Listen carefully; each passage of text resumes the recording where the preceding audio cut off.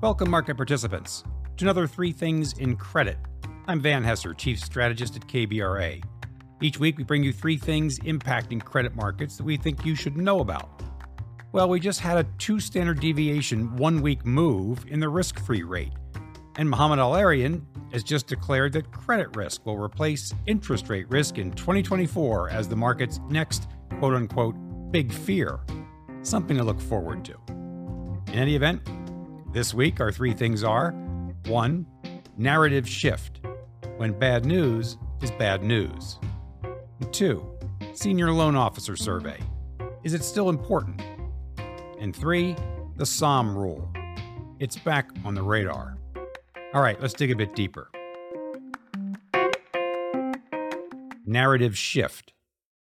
We are quite probably at the end of the Fed's hiking cycle. That does not mean, of course, that credit conditions won't continue to tighten. They will. That's happening by the Fed leaving rates higher for longer and continuing to run down its balance sheet. In addition, commercial banks are maintaining loan underwriting standards that are at levels we typically see in an economic shock. More on that in a minute.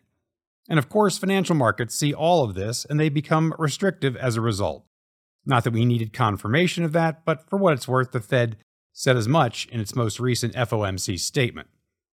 Now, we point out all of this because the familiar narrative of the past 20 months or so has been bad news is good news. And by that, we're referring not to some Seinfeldian bizarro worldview, but rather one where negative news flow, such as weakening economic developments, meant markets could anticipate when the Fed would stop hiking rates and pivot toward rate cuts.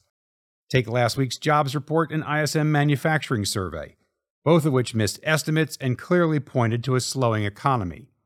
Risk markets rallied on the back of both releases, as investors focused on the weak releases strengthening the Fed's case to pause. Bad news is good news. But now, with the Fed presumably out of the way, at least in terms of rate hikes, we are moving on to the phase that focuses on growth or lack thereof. Here, the narrative shifts to one where bad news is bad news. Visibility around the most prominent risk of the past 20 months, central bank tightening, has improved. But now the question, the risk, is around growth and the degree to which that will be impacted. And visibility around that is less clear. That soft landing story, bought into most notably by the Fed as outlined in its September Statement of Economic Projections, suddenly looks fanciful. With credit spreads well inside long-term averages and this cycle's economic growth trough still in front of us, remember that trough takes place after the last rate hike, the gravitational pull on spreads is wider. All right, on to our second thing. Remember the SLOOS. Remember 3 months ago when everyone everywhere waited for the SLOOS report, aka the Federal Reserve's Senior Loan Officer Opinion Survey. Market participants were keen to know the effect of the March events, how the failure of 3 good-sized American banks would affect banks' willingness and ability to lend. What we saw then was U.S. banks tightening loan underwriting standards to shock levels, i.e., those we typically see in recession across all borrower types, commercial and consumer. The concern here became so prominent that the Fed acknowledged that this whole episode was a key risk to the economy. So jump ahead 3 months and we have another SLOOS, but few seem to care. Maybe this is because the bank story has settled down. Maybe because we know that bank lending accounts for a relatively small share of total commercial credit in the U.S. Maybe because we know credit conditions are tightening not only in banks but also markets.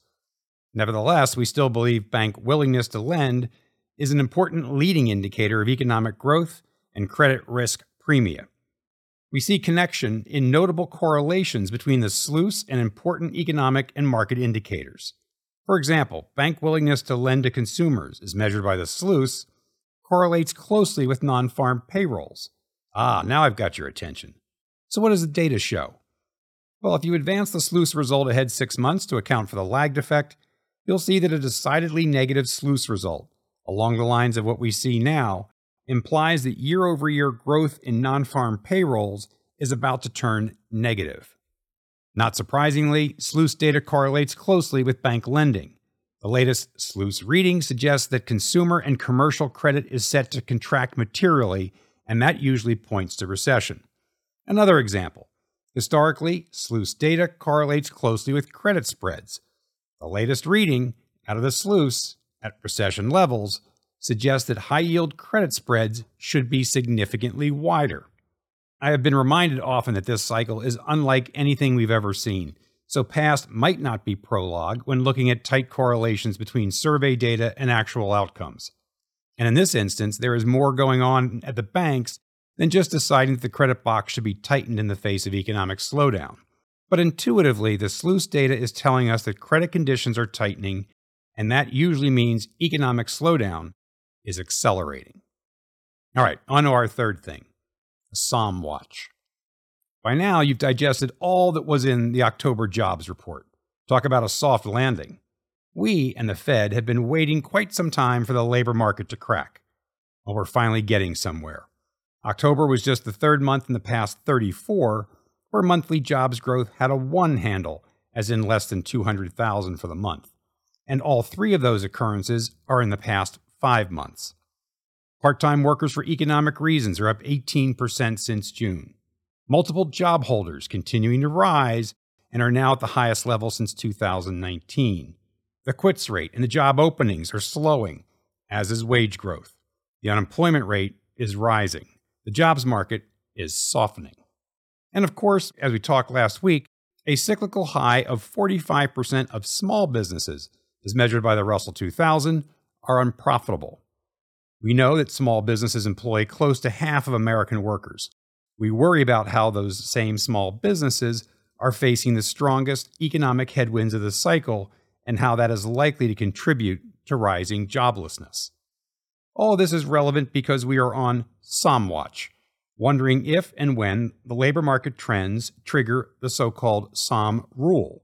What is the Sahm Rule, you ask? Well, it's where the 3-month moving average of the national unemployment rate rises by 0.5% or more relative to its low point over the latest 12 months. When that threshold is crossed, we are quite likely to be in recession. You got that? Again, when the 3-month moving average of the unemployment rate rises by 0.5% from its low over the past year. Now, this nifty rule was created by Claudia Sahm, the former Federal Reserve economist. The Sahm Rule has been triggered early in every recession since 1970. Kind of a small data set, but it makes a lot of sense. So where are we on the Sahm Rule? Fresh off of our latest monthly jump in the unemployment rate. Just about to trigger, that's where. We're at 33 basis points, just below the 50 basis point threshold. Now, important context here is when the jobs market starts to slide, it slides. Typically, the unemployment rate rises 4 percentage points from pre-recession low. That would put peak unemployment in this cycle at 7.4%, if in fact the rule holds up and we enter a typical recession. A different world to say the least. In more mild recessions, the unemployment rate typically rises about 2 percentage points. Even then, at that level, 5.4% would be well above the Fed's 4.1% peak its FOMC members forecast in its most recent SEP projections. Now, Claudia Sahm herself says her rule is an empirical regularity from the past, not a law of nature, so it can be broken. And, as we said earlier, this cycle is unlike anything we've faced before. But the negative feedback loop that happens in a rising unemployment environment is easy to imagine. Reduced consumer spending, leading to reduced hiring and investing by businesses, and so on and so forth. One more thing to be aware of as we head into the most challenging phase of this cycle.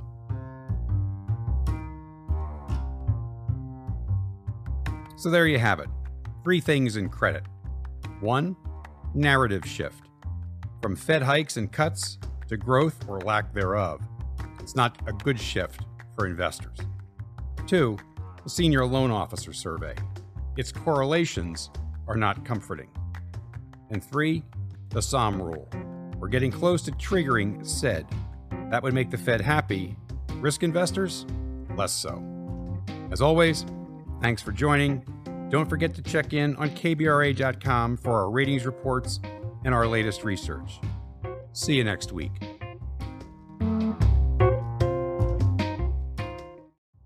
Hello, listeners. Join me, Van Hesser, KBRA's chief strategist, for in-depth conversations with credit experts in my new monthly podcast, Leading Voices in Credit. where I'll interview market professionals on the latest trends in credit markets. That's Leading Voices in Credit with Van Hesser.